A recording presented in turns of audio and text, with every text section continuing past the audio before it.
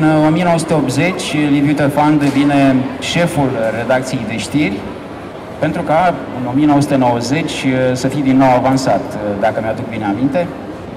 Cum vă spuneam, să petreacă mai bine de 2 decenii în postul de radio Europa Liberă, care a contat atât de mult pentru noi.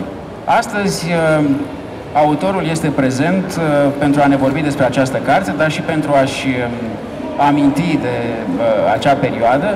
Și alături de autor sunt jurnalistul Mircea Toma, membru în Consiliul Național al Audiovizualului, profesorul Daniel Șandru, președintele Institutului de Investigare a Crimelor Comunismului și Memoriei Exilului Românesc, și mi se va alătura în curând Adrian Cioroianu, directorul Bibliotecii Naționale, care acum se luptă cu traficul din București în drum către noi. Așadar, fără a mai lungi această introducere, de fapt, ar trebui să fac o corecție la ceea ce am spus, că este cam o dublă lansare, pentru că Liviu Tofan anul trecut nu doar a scris și a publicat această carte, Ne-au ținut în viață, ci și una care se numește Antologia Radio Europa Liberă, 101 contribuții, și este o colecție de documente, emisiuni de la Radio Europa Liberă care s-au păstrat în arhive și care au fost culese de către cei de la Institutul de Investigare a Crimelor Comunismului în urmă cu ani de zile și care în felul acesta au putut fi publicate în acest volum de documente. Amândouă cărțile au apărut la editura Omnium, dar și prin străduința Institutului de Investigare a Crimelor Comunismului, care a fost partener în acest proiect și care a avut toată deschiderea pentru promovarea lui. Am să îi dau cuvântul cumva într-o formulă neobișnuită la o lansare, în primul rând autorului, care în felul acesta să ne introducă pe toți în atmosfera cărții Ne-au ținut în viață. Dragă Liviu? Mulțumesc. Mulțumesc. Se aude?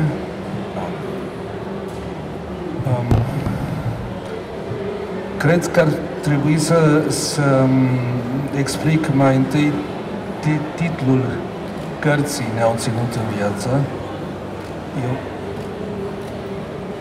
Mai tare?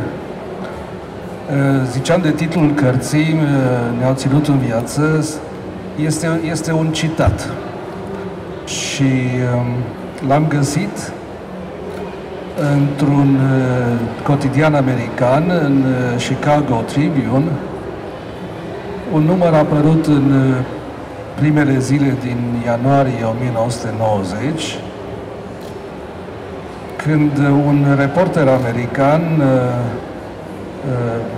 culegând informații și impresii de la oameni în București despre Revoluție, a interpelat un bucureștean pe stradă și acel bucureștean întâi a fost foarte dezamăgit că americanul respectiv nu era de la Europa Liberă, după care i-a spus, și aici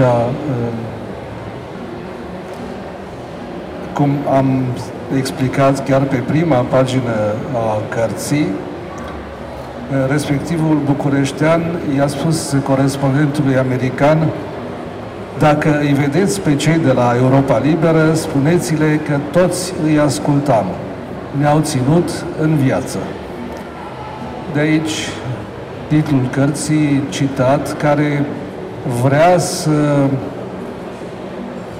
transmită cumva ce a însemnat Radio Europa Liberă pentru români timp de 4 decenii de regim comunist la noi. Europa Liberă există și astăzi, dar nu mai are radio. Sediul central al instituției RFI-RL este astăzi la Praga, nu la München ca atunci. Și la București există o redacție, Europa Liberă, o redacție foarte bună, dar prezentă pe internet nu are radio. Acel radio Europa Liberă despre care am scris eu și unde am lucrat eu vreo 20 de ani, nu mai există, iată, de puțin peste 30 de ani. Și cred că a fost prea important pentru români și pentru România ca să alunece prea ușor și prea repede în uitare. Avem astăzi un public cititor în care aproape că nu mai găsești pe cineva sub 45-50 de ani care să fi ascultat Europa Liberă. Poate cineva foarte precoce să fi început pe la 13 ani și atunci e mai tinerel. Deci, acești potențiali cititori se pot întreba acum, ascultându-ne pe noi, despre ce vorbiți. Ce e aia? Ce a fost aia? Europa Liberă, Radio Europa Liberă. Că radio nu mai e, Europa e liberă. La acest public cititor m-am gândit în primul rând când am scris această carte explicând destul de detaliat și cu informații de la prima mână ce a fost Europa Liberă.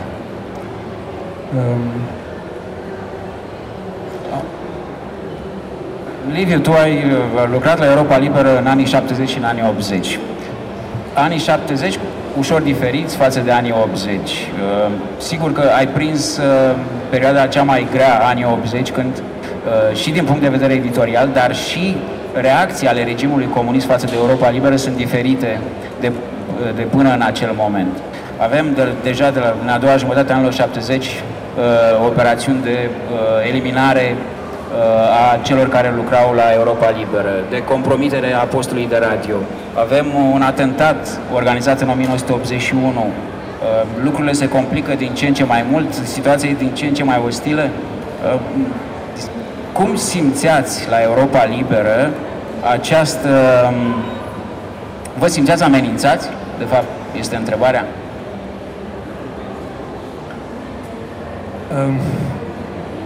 Știi că când mi-ai pus întrebarea asta, primul meu gând a fost la Cornel Chiriac.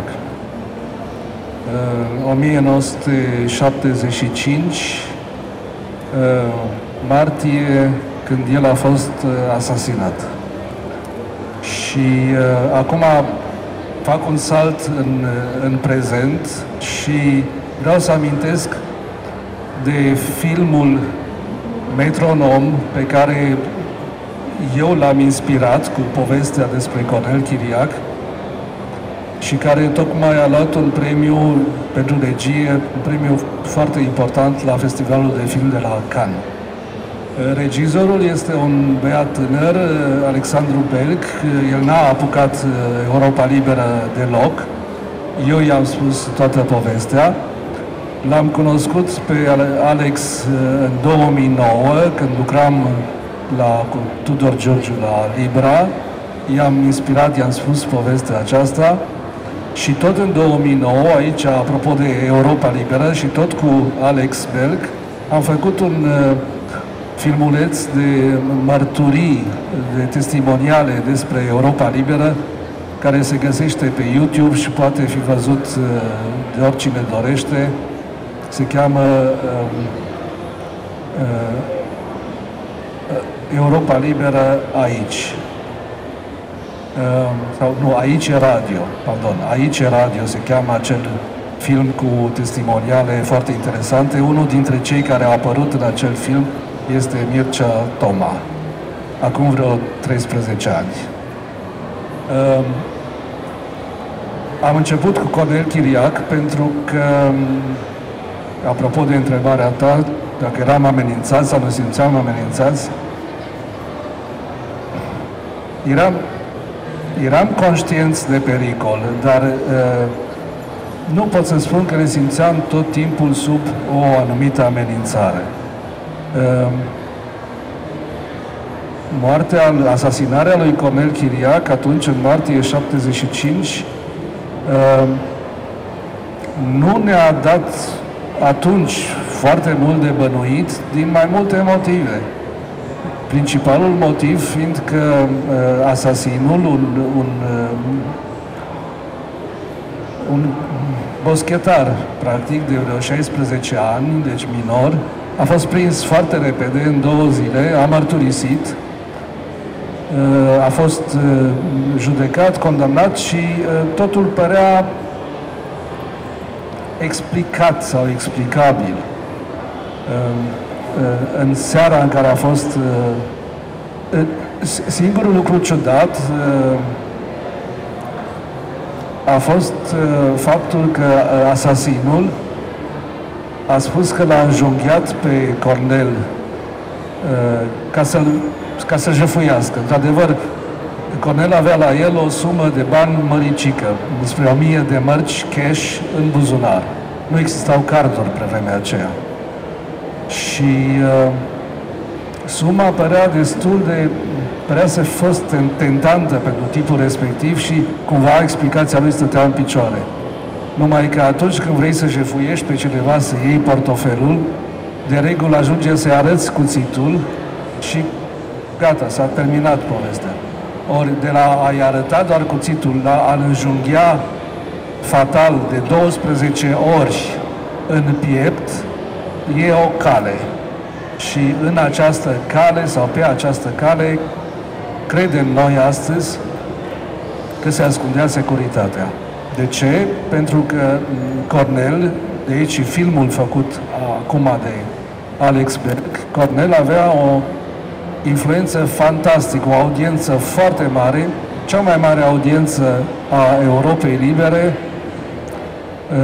a fost cea a lui Cornel Chiriac. Deci la un post de radio eminamente politic, cum era Europa Liberă, imaginați-vă că cea mai de succes emisiune a fost una muzicală. Pentru că Cornel avea har, ce să mai spun. Influența lui asupra tinerilor din România, cunoscută și documentată în hârtiile securității pe care le găsim la CNSAS, ar putea explica înverșunarea regimului împotriva lui Cornel.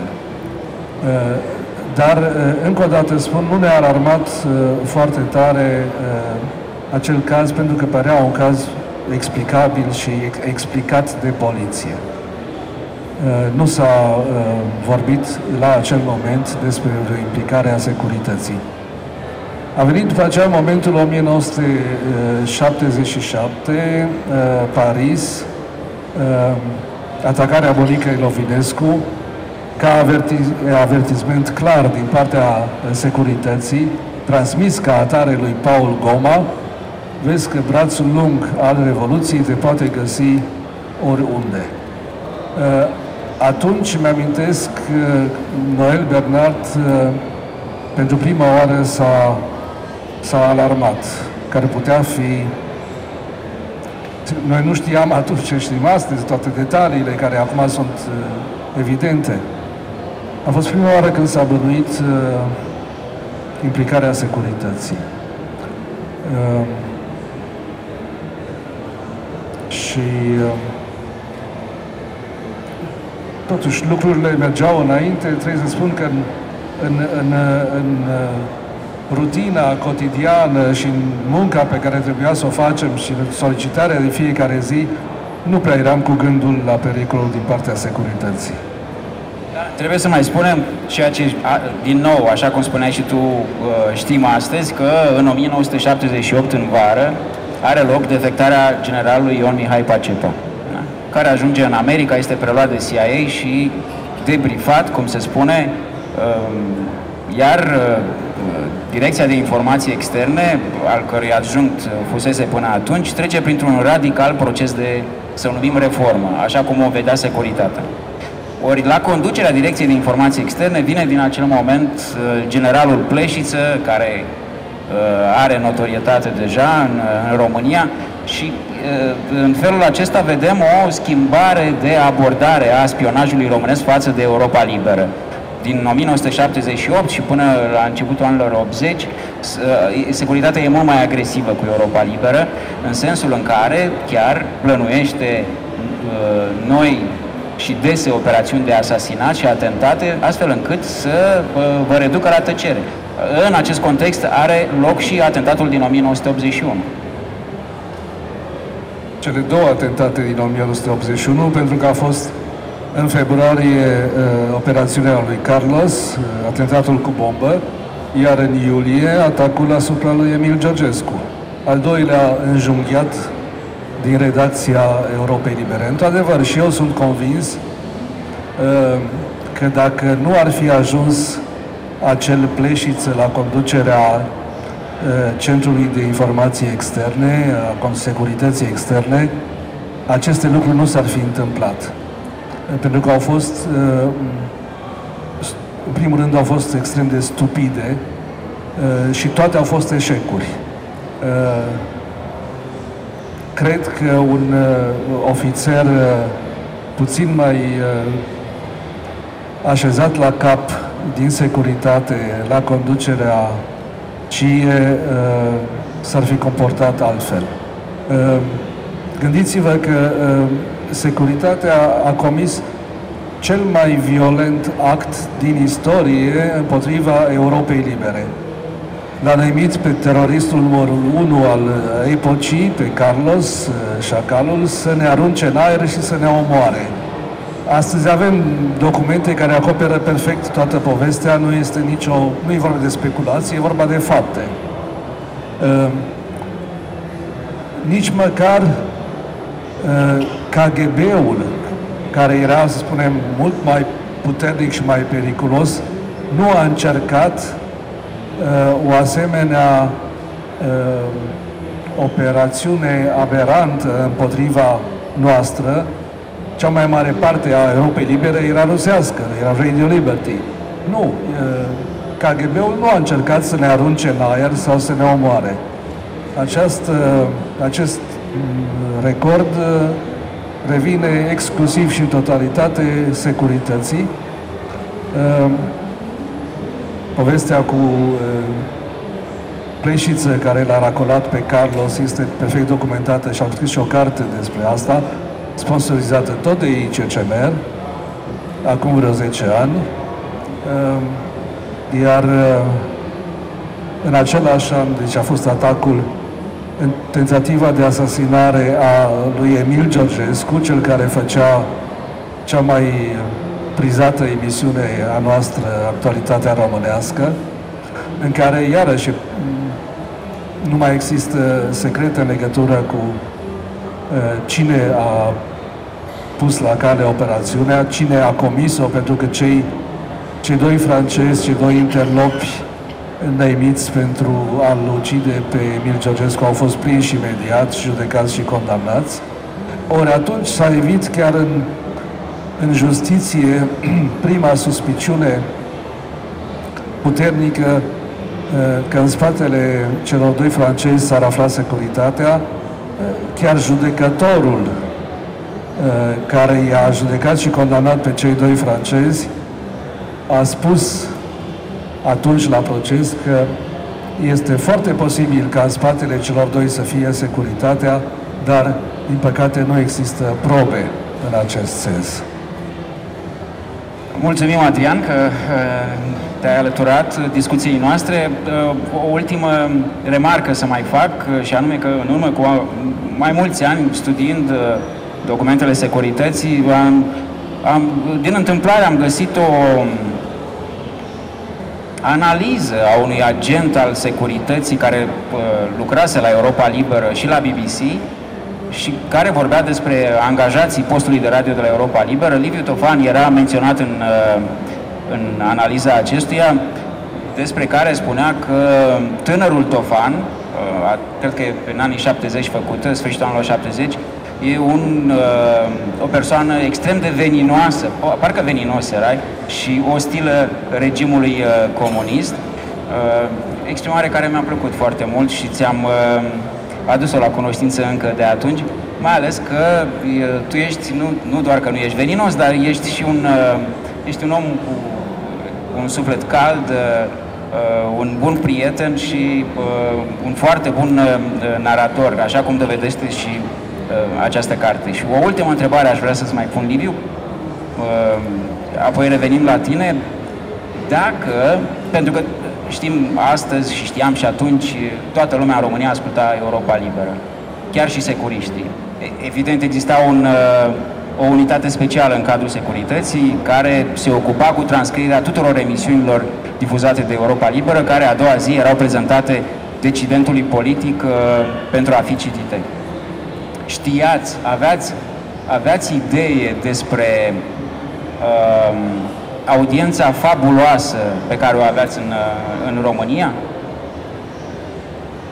Deci, înaintea ICCMR, emisiunile noastre au fost transcrise de securitate consecvent.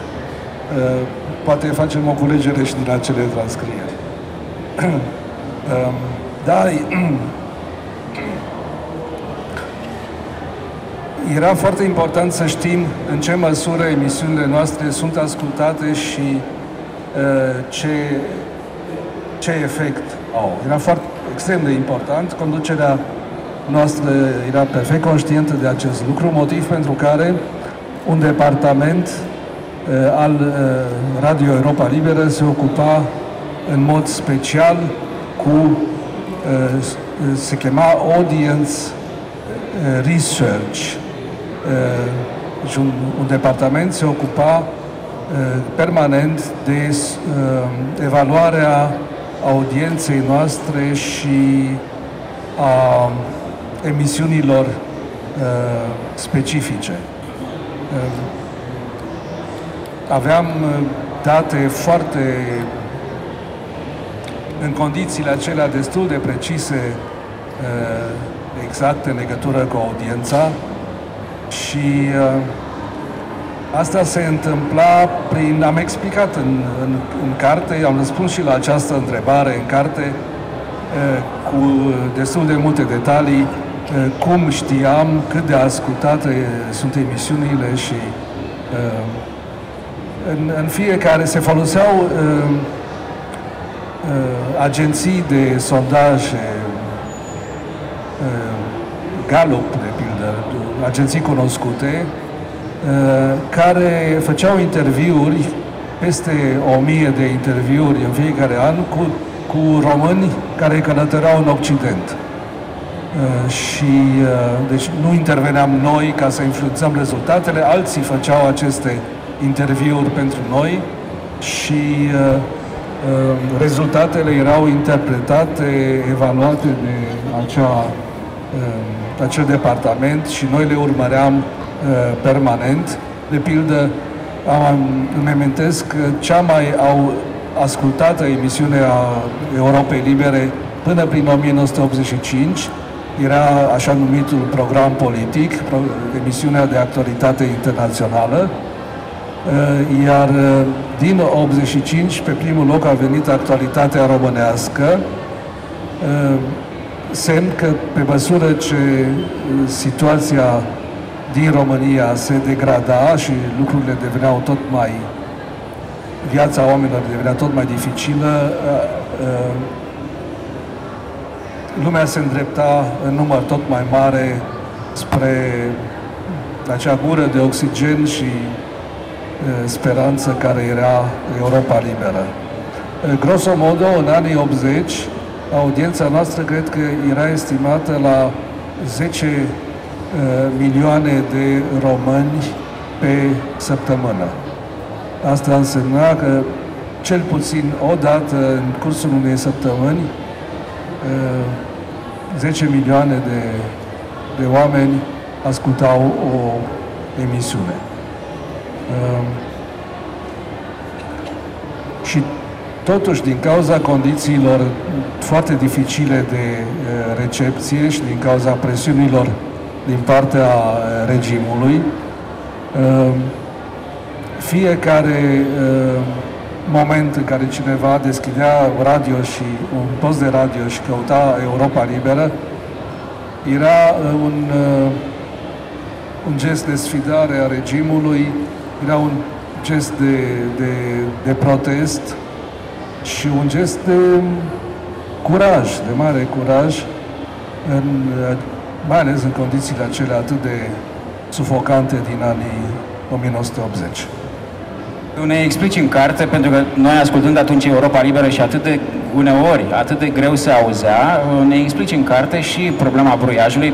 Noi eram convins, sau cel puțin eu eram convins că postul de radio era bruiat în acel moment de regimul comunist, dar în carte aflăm, de exemplu, că nu exista un acest bruiaj în ceea ce privește Europa Liberă.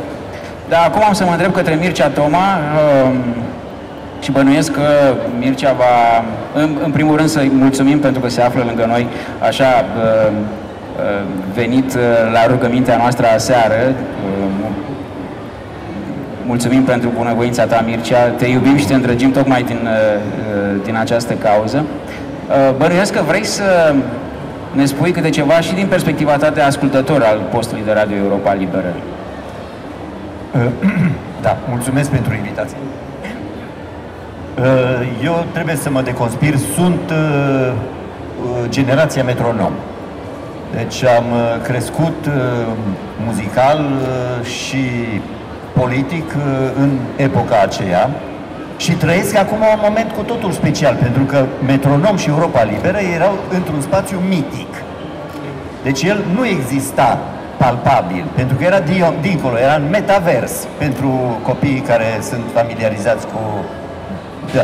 Așa că acum, eu am fost și la concert la Rolling Stones și am văzut pe scenă și am avut un moment din ăla, că ei nu existau decât teoretic, la radio.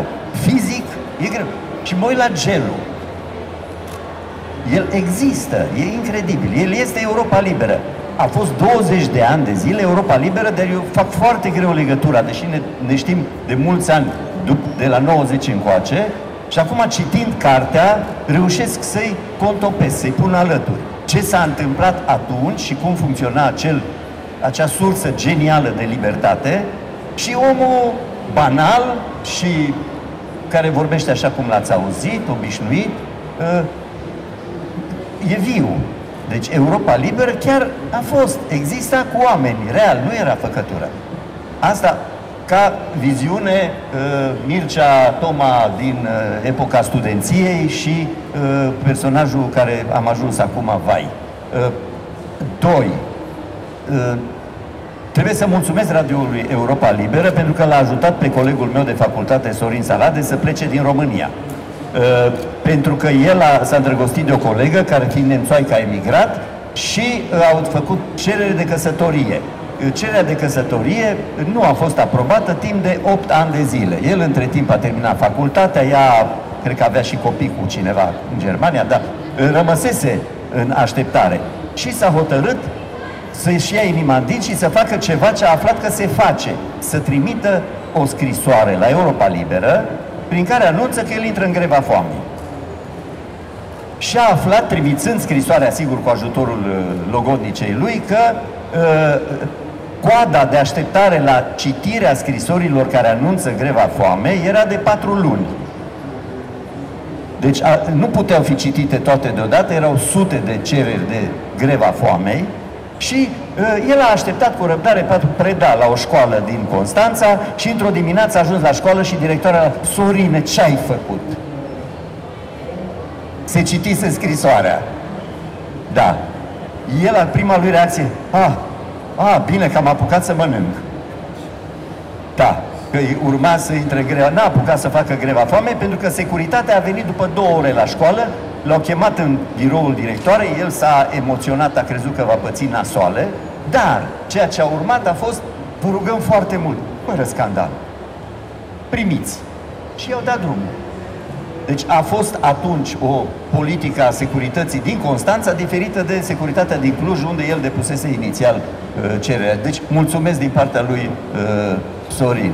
Acum, Era să întârziu, am ajuns cu 2 minute înainte de deschidere, pentru că, ghinion, am primit cartea și am deschis-o să văd despre ce e vorba.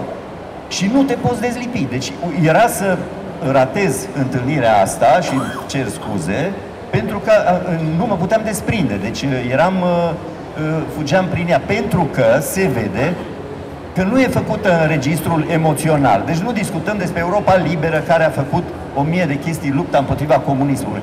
Este o carte făcută de un știrist. Este un om care a lucrat la știri și care vorbește despre fapte. Nu le dă culoare emoțională, aia avem noi grijă să punem în ea.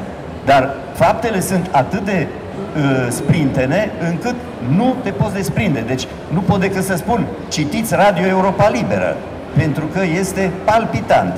Asta e partea de promo.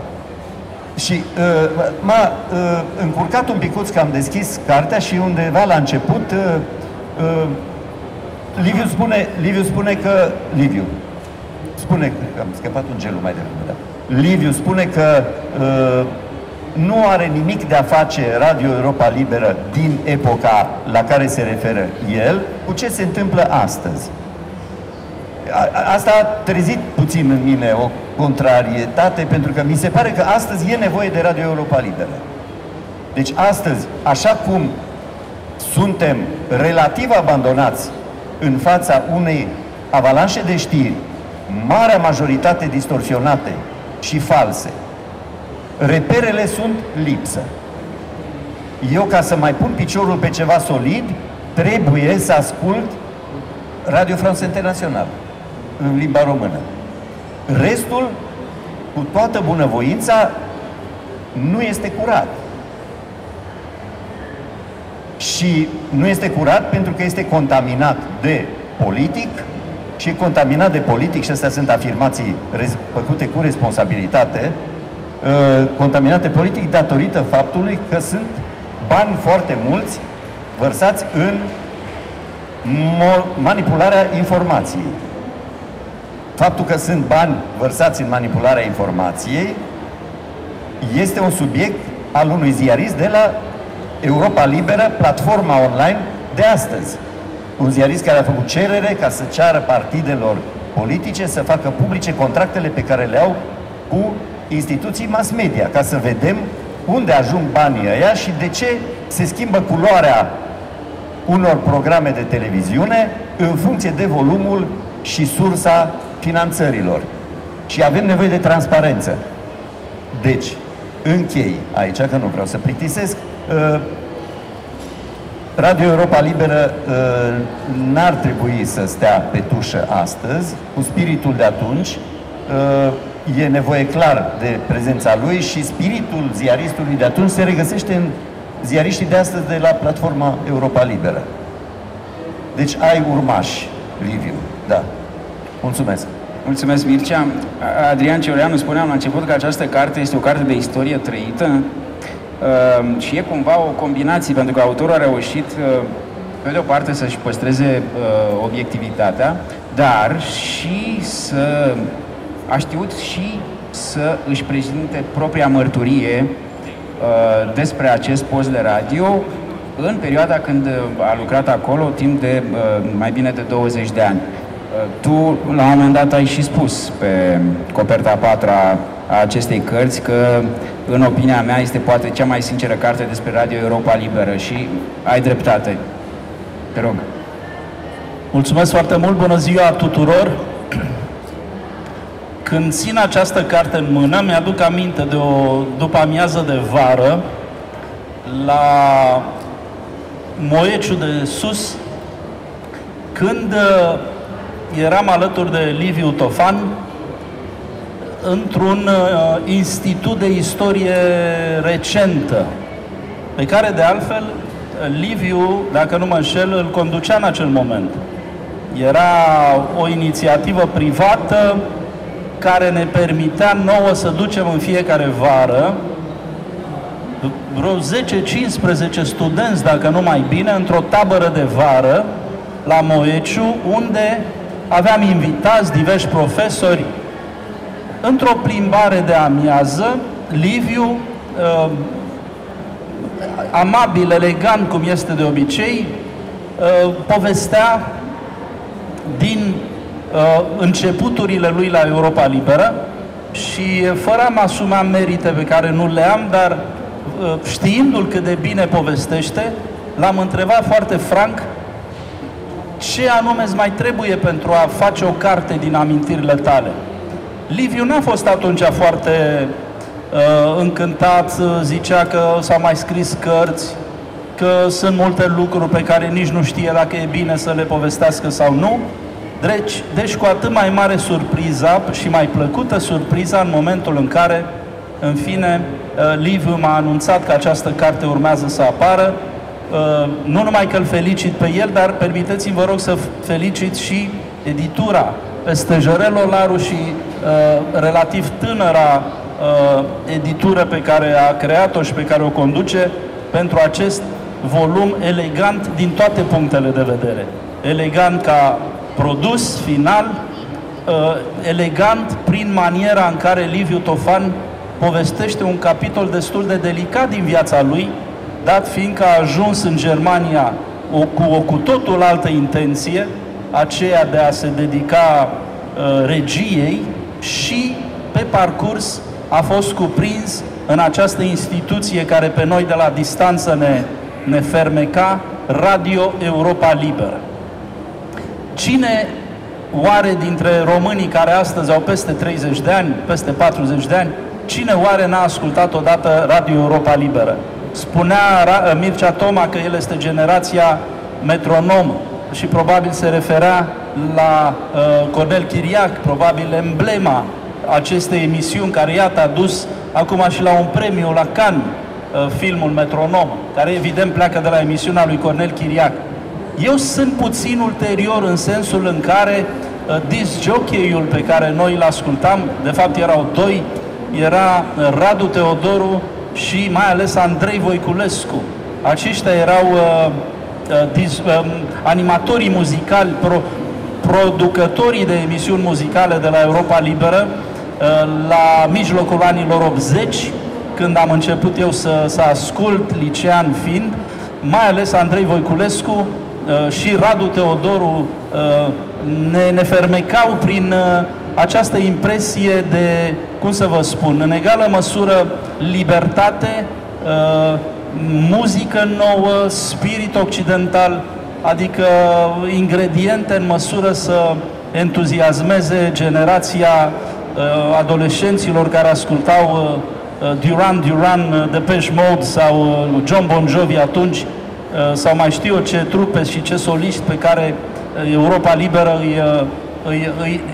ni oferea. Ori vă dați seama că ascultând programele muzicale, până la urmă, între ele erau buletine de știri, lăsam acolo, pentru că știam că aparatul de radio trecea în casa bunicului sau în camera părinților. Ulterior, ca student, în ultimii ani ai lui Ceaușescu, la Cămin, în Grozăvești, unde am stat, n-aveți idee cum se auzea Radio Europa Liberă, pe coridoare mergeai și uneori unde aveam vreun coleg sau vreun prieten, uneori îi băteam în ușe, dă și tu mai încet, dar cum să spun, dă mai încet că se aude în tot Căminul. Până la urmă nici nu ne ascultam, adică eu în Grozăvești ascultam emisiunea de sâmbătă după amiază și asta mă surprinde, Liviu, în cartea ta tu la un moment dat dai grila de programe din 1984, programul săptămânal, Departamentul Românesc, în 1984, dar nu apare emisiunea de sâmbătă, pe care eu cred că o ascultam, adică după 85, era o emisiune de 2 ore, Andrei Voiculescu, de la 3 la 5, cred că era. Ori aici apare de la 4 Metronom. Dar, în fine, astea sunt detalii.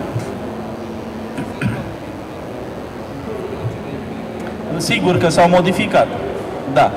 Ori vreau să vă spun că în Grozăvești toată lumea asculta topurile din Marea Britanie și din Statele Unite, pentru că asta era emisiunea Europei Libere, sâmbătă de la 3 la 5. Prima oră erau primele 10 poziții din topul american, Billboard, și a doua oră erau primele 10 poziții dintr-o revistă britanică numită New Musical Express.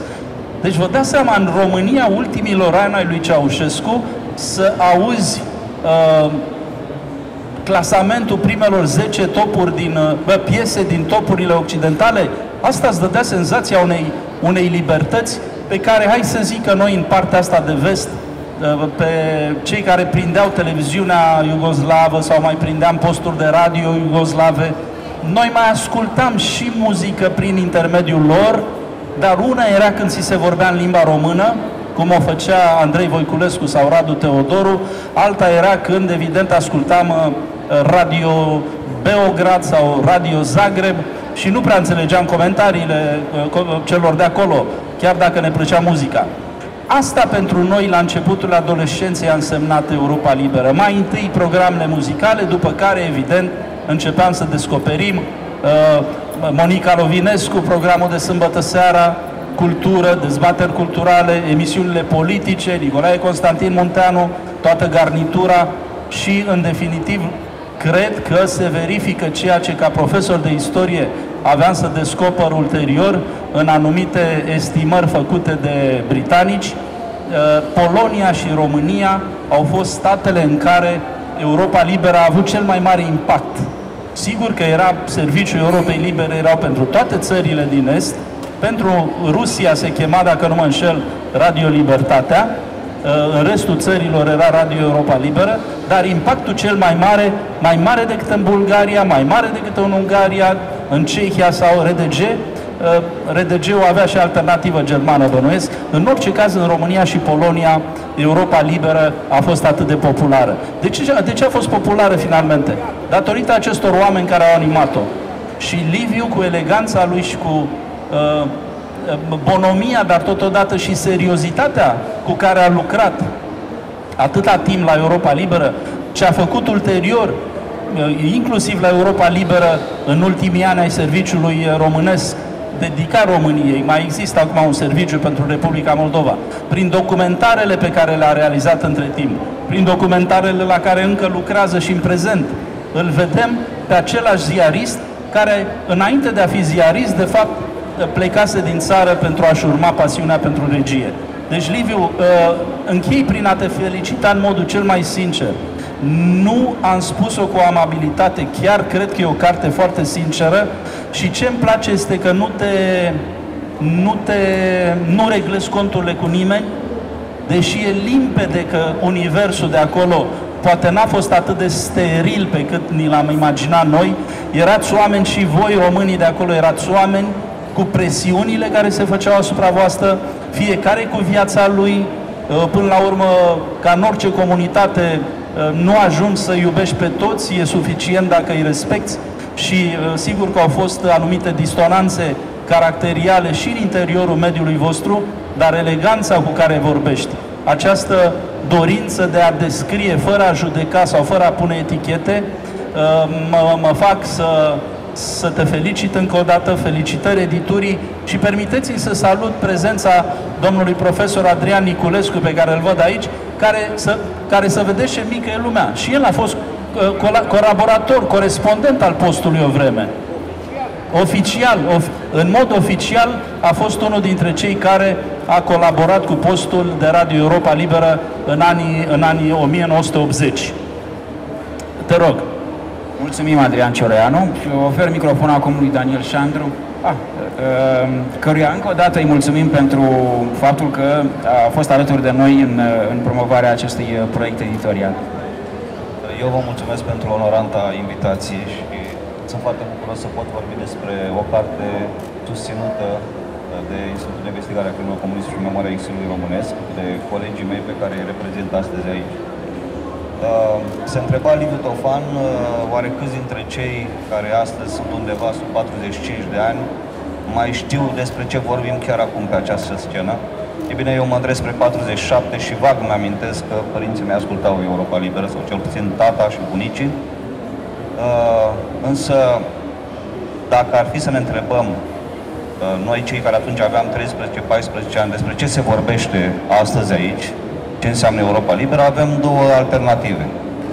Cea oficială din perioada regimului comunist, nu? Pentru care Europa Liberă avea rolul de oficină de spionaj, diversiune ideologică și propagandă dușmănoasă, sau cea despre care ne vorbește Liviu Tofan și care, utilizând această propoziție, ne arată că vorbim despre niște oameni care ne-au ținut în viață. Ne-au ținut în viață pe cei care, sigur că am prins poate mai puțin de regimul comunist, dar în mod cert pe cei care resimțeau în mod acut acea închidere teribilă pe care acest regim ilegitim și criminal a așezat-o deasupra României vreme de aproape jumătate de secol. În mod cert că vorbim despre o carte document.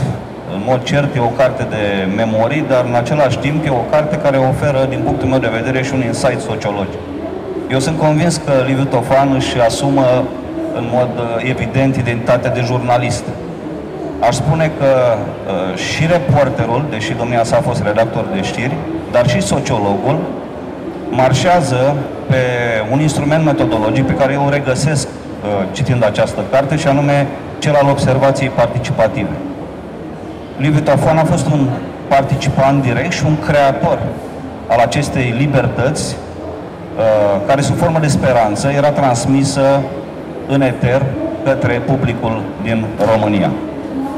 E foarte interesant că Liviu Tofan scrie cu o detașare asumată. Sigur, a trecut foarte multă vreme de atunci,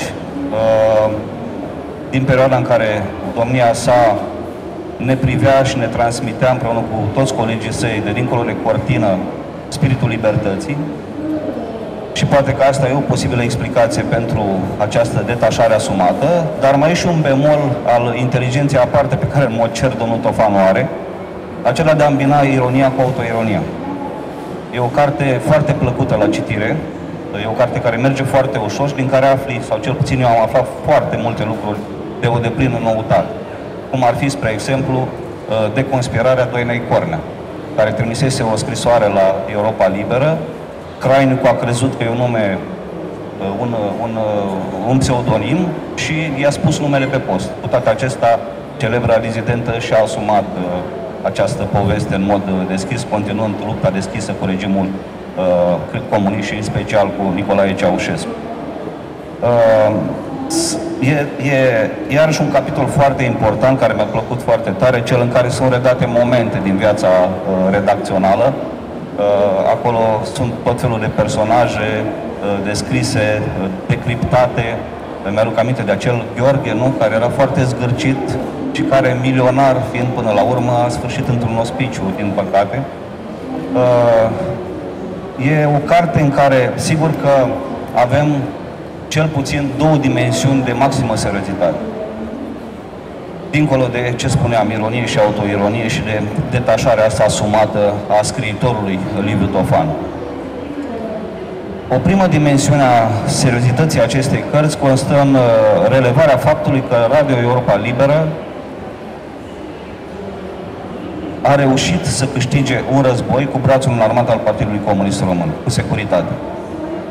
Un război de durată în care au fost implicat un departament de limbă română care avea doar 46 de posturi, din care, în mod frecvent, în radio, se găseau 17 redactori. Să lupți la acest nivel numeric, un întreg aparat de propagandă, cu un regim ilegitim și criminal, care a mers până acolo încât să organizeze atentate, cum a fost cel din februarie 81, sau încercările de agresiune corporală, fizică și chiar care au dus la crimă împotriva redactorilor la Europa Liberă, este un act pe care eu nu pot pur și simplu numi de curaj. A fost o luptă îndelungată pe care Europa Liberă a câștigat. Iar faptul că acest departament de limbă română a câștigat lupta cu securitatea a fost întrevăzut încă din 1980 de către un securist, de către generalul Iulian Vlad, așa cum ne arată un document, un fragment dintr-un document pe care Liviu Tofan îl dă la pagina 200 și pe care v-aș ruga să-mi permite să-l prezint și publicului. În decembrie 1980, referindu-se la un plan de măsuri privind Europa Liberă, generalului Iulian Vlad se adresa generalului Aron Bordea și locotenent colonelului Mircea Grama în felul următor. A durat mult. Nu v-ați încadrat în termenul dat și nici nu s-a făcut o treabă de care să fim deplin mulțumiți. Planul e lipsit de idei conducătoare și de claritate. Sarcinile date unităților sunt extrem de generale și fără posibilități de control. O redactare sub orice critică și în ce privește ordonarea ideilor și în ce privește claritatea lor, dar și în ceea ce privește stilul. E de necrezut că la acest plan a lucrat și un cadru didactic. Frazele sunt un amalgam și de dimensiuni kilometrice. Cu ce ați prezentat acum, să nu mai îndrăzniți să veniți. Și finalul e apoteotic. Nu vă mai dau un termen, pentru că și așa suntem cu problema la pământ. Sau, cum bine spune Liviu Tofan, în aer, pentru că tot era vorba de operațiunea Eterul, atunci când nu era numită operațiunea Melița. A doua dimensiune a seriozității pe care o regăsesc în cartea aceasta e dată de școala de jurnalism și de rolul educațional pe care Europa Liberă l-a asumat, mai ales în momentul în care director al postului a redacției de limba română a devenit Nel Bernard, care și-a asumat dintr-un început o mai directă comunicare cu intelectualii din România și cu tinerii din România, prin intermediul acelei emisiuni realizate de Corneliu Chiriac, Metronom. De altfel, postul de Radio România, Europa Liberă, Departamentul Limba Română, ajunsese să aibă cel mai mare ecartament temporal, să spun așa, de emisiuni cu direcție culturală, din ansamblul tuturor celorlalte redacții care se îndreptau către Europa de Est. Sigur, vorbesc și de rolul educațional, dar mă refer și la profesionalismul pe care, jurnalistic, Mircea Toma aici, pe care acest post l-a promovat. E o lecție și pentru ceea ce mai poate însemna jurnalismul în România de astăzi. Citind, spre exemplu, codul profesional adoptat în mai 1987, nu poți să nu remarci precizia, aș spune chiar, împrumutând un termen din filosofia științei, precizia epistemică, epistemologică pe care acel cod o construiește atunci când vorbește de neutralitate, obiectivitate, subiectivitate și atunci când prezintă regulile pe care un redactor la Europa Liberă trebuie să le urmeze în practica aceasta cotidiană a transmiterii ideilor libertății în eter. Pentru că am pomenit de faptul că și puțini jurnaliști care mai sunt astăzi în România, cu siguranță ar avea ce învăța citind acest cod și poate că Breasla la un moment dat va adopta un cod profesional. Nu știu dacă mai e speranță în sensul ăsta. Aș face din nou trimitere la o, să spunem, privire din trecut spre prezent, referindu-mă la modul în care s-a raportat Liviu Tofan la războiul rece. Și aș apropia ceea ce scrie Liviu Tofan, sau aș îndrepta ceea ce scrie Liviu Tofan cu privire la această chestiune, aș raporta la ce se întâmplă astăzi cu războiul din Ucraina. Spune așa: modul în care percepeam eu războiul rece, resimțit cald, percepeam în societatea vest-europeană o naivitate politică în privința comunismului și o indulgență ideologică dezarmante și în consecință periculoasă. Am, vă spun sincer, fix aceeași senzație când mă gândesc la modul în care, cu excepția Statelor Unite și poate a Marii Britanii, se raportează lumea occidentală la Vladimir Putin. Închei spunând o ultimă chestiune. Europa Liberă a învins securitatea română, dar franjurile securității au rămas până astăzi. Imaginați-vă că dacă în 78, dacă nu greșesc data, 77-78, Ivan Deneș, singurul infiltrat al securității ever în redacția de limbă română a Europei Libere, lansase zvonul despre Liviu Tofan, că ar fi fost văzut în uniformă de ofițer de securitate în București. Aceeași poveste este reluată în 1993. Când Liviu Tofan, aflat de asta dată la București în calitate de director al Europei Libere în România, este de asemenea acuzat că ar fi fost informator al securității. Franjurile au rămas, din păcate, dar Liviu Tofan aici cu noi să ne arate că, până la urmă, vom învinge și acești franjuri ai securității. Și un ultim cuvânt, onorat de faptul că ICCMR și colegii mei au putut susține acest proiect editorial și mai ales anexa Antologia Europa, anexa ne-au ținut în viață. Și aș vrea să-mi permite să pomenesc faptul că el a fost coordonat proiectul editorial de doamna Mihaela Toader în cadrul unui colectiv de cercetare format din Simona Albu, Liliana Coropca, Cristina Roman și Nicoleta Șerban, alături de care a fost și o echipă de studenți coordonați de colega mea, Luciana Jinga. Vă mulțumesc și sper să avem proiecte comune în continuare. Mulțumim, Daniel Șandru. Ce păcat că trebuie să ne oprim în acest moment, dar Liviu Tofan, autorul, va fi la standul editurii Epica. Cei interesați de autograful autorului îl pot obține cu ușurință. Cum? Tu ai...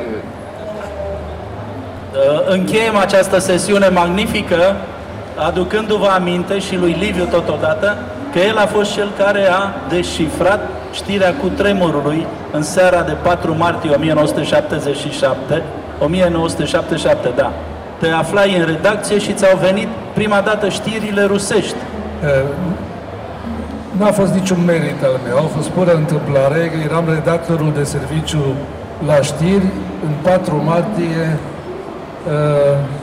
1977, în acea seară, și am făcut primul buletin de știri despre cutremur către România, moment pe care îl vom utiliza și relua și folosi într-un film documentar la care lucrăm împreună cu ICCMR despre cazul Gheorghe Ursu și riscul seismic în București. Vă mulțumim tare mult și numai bine!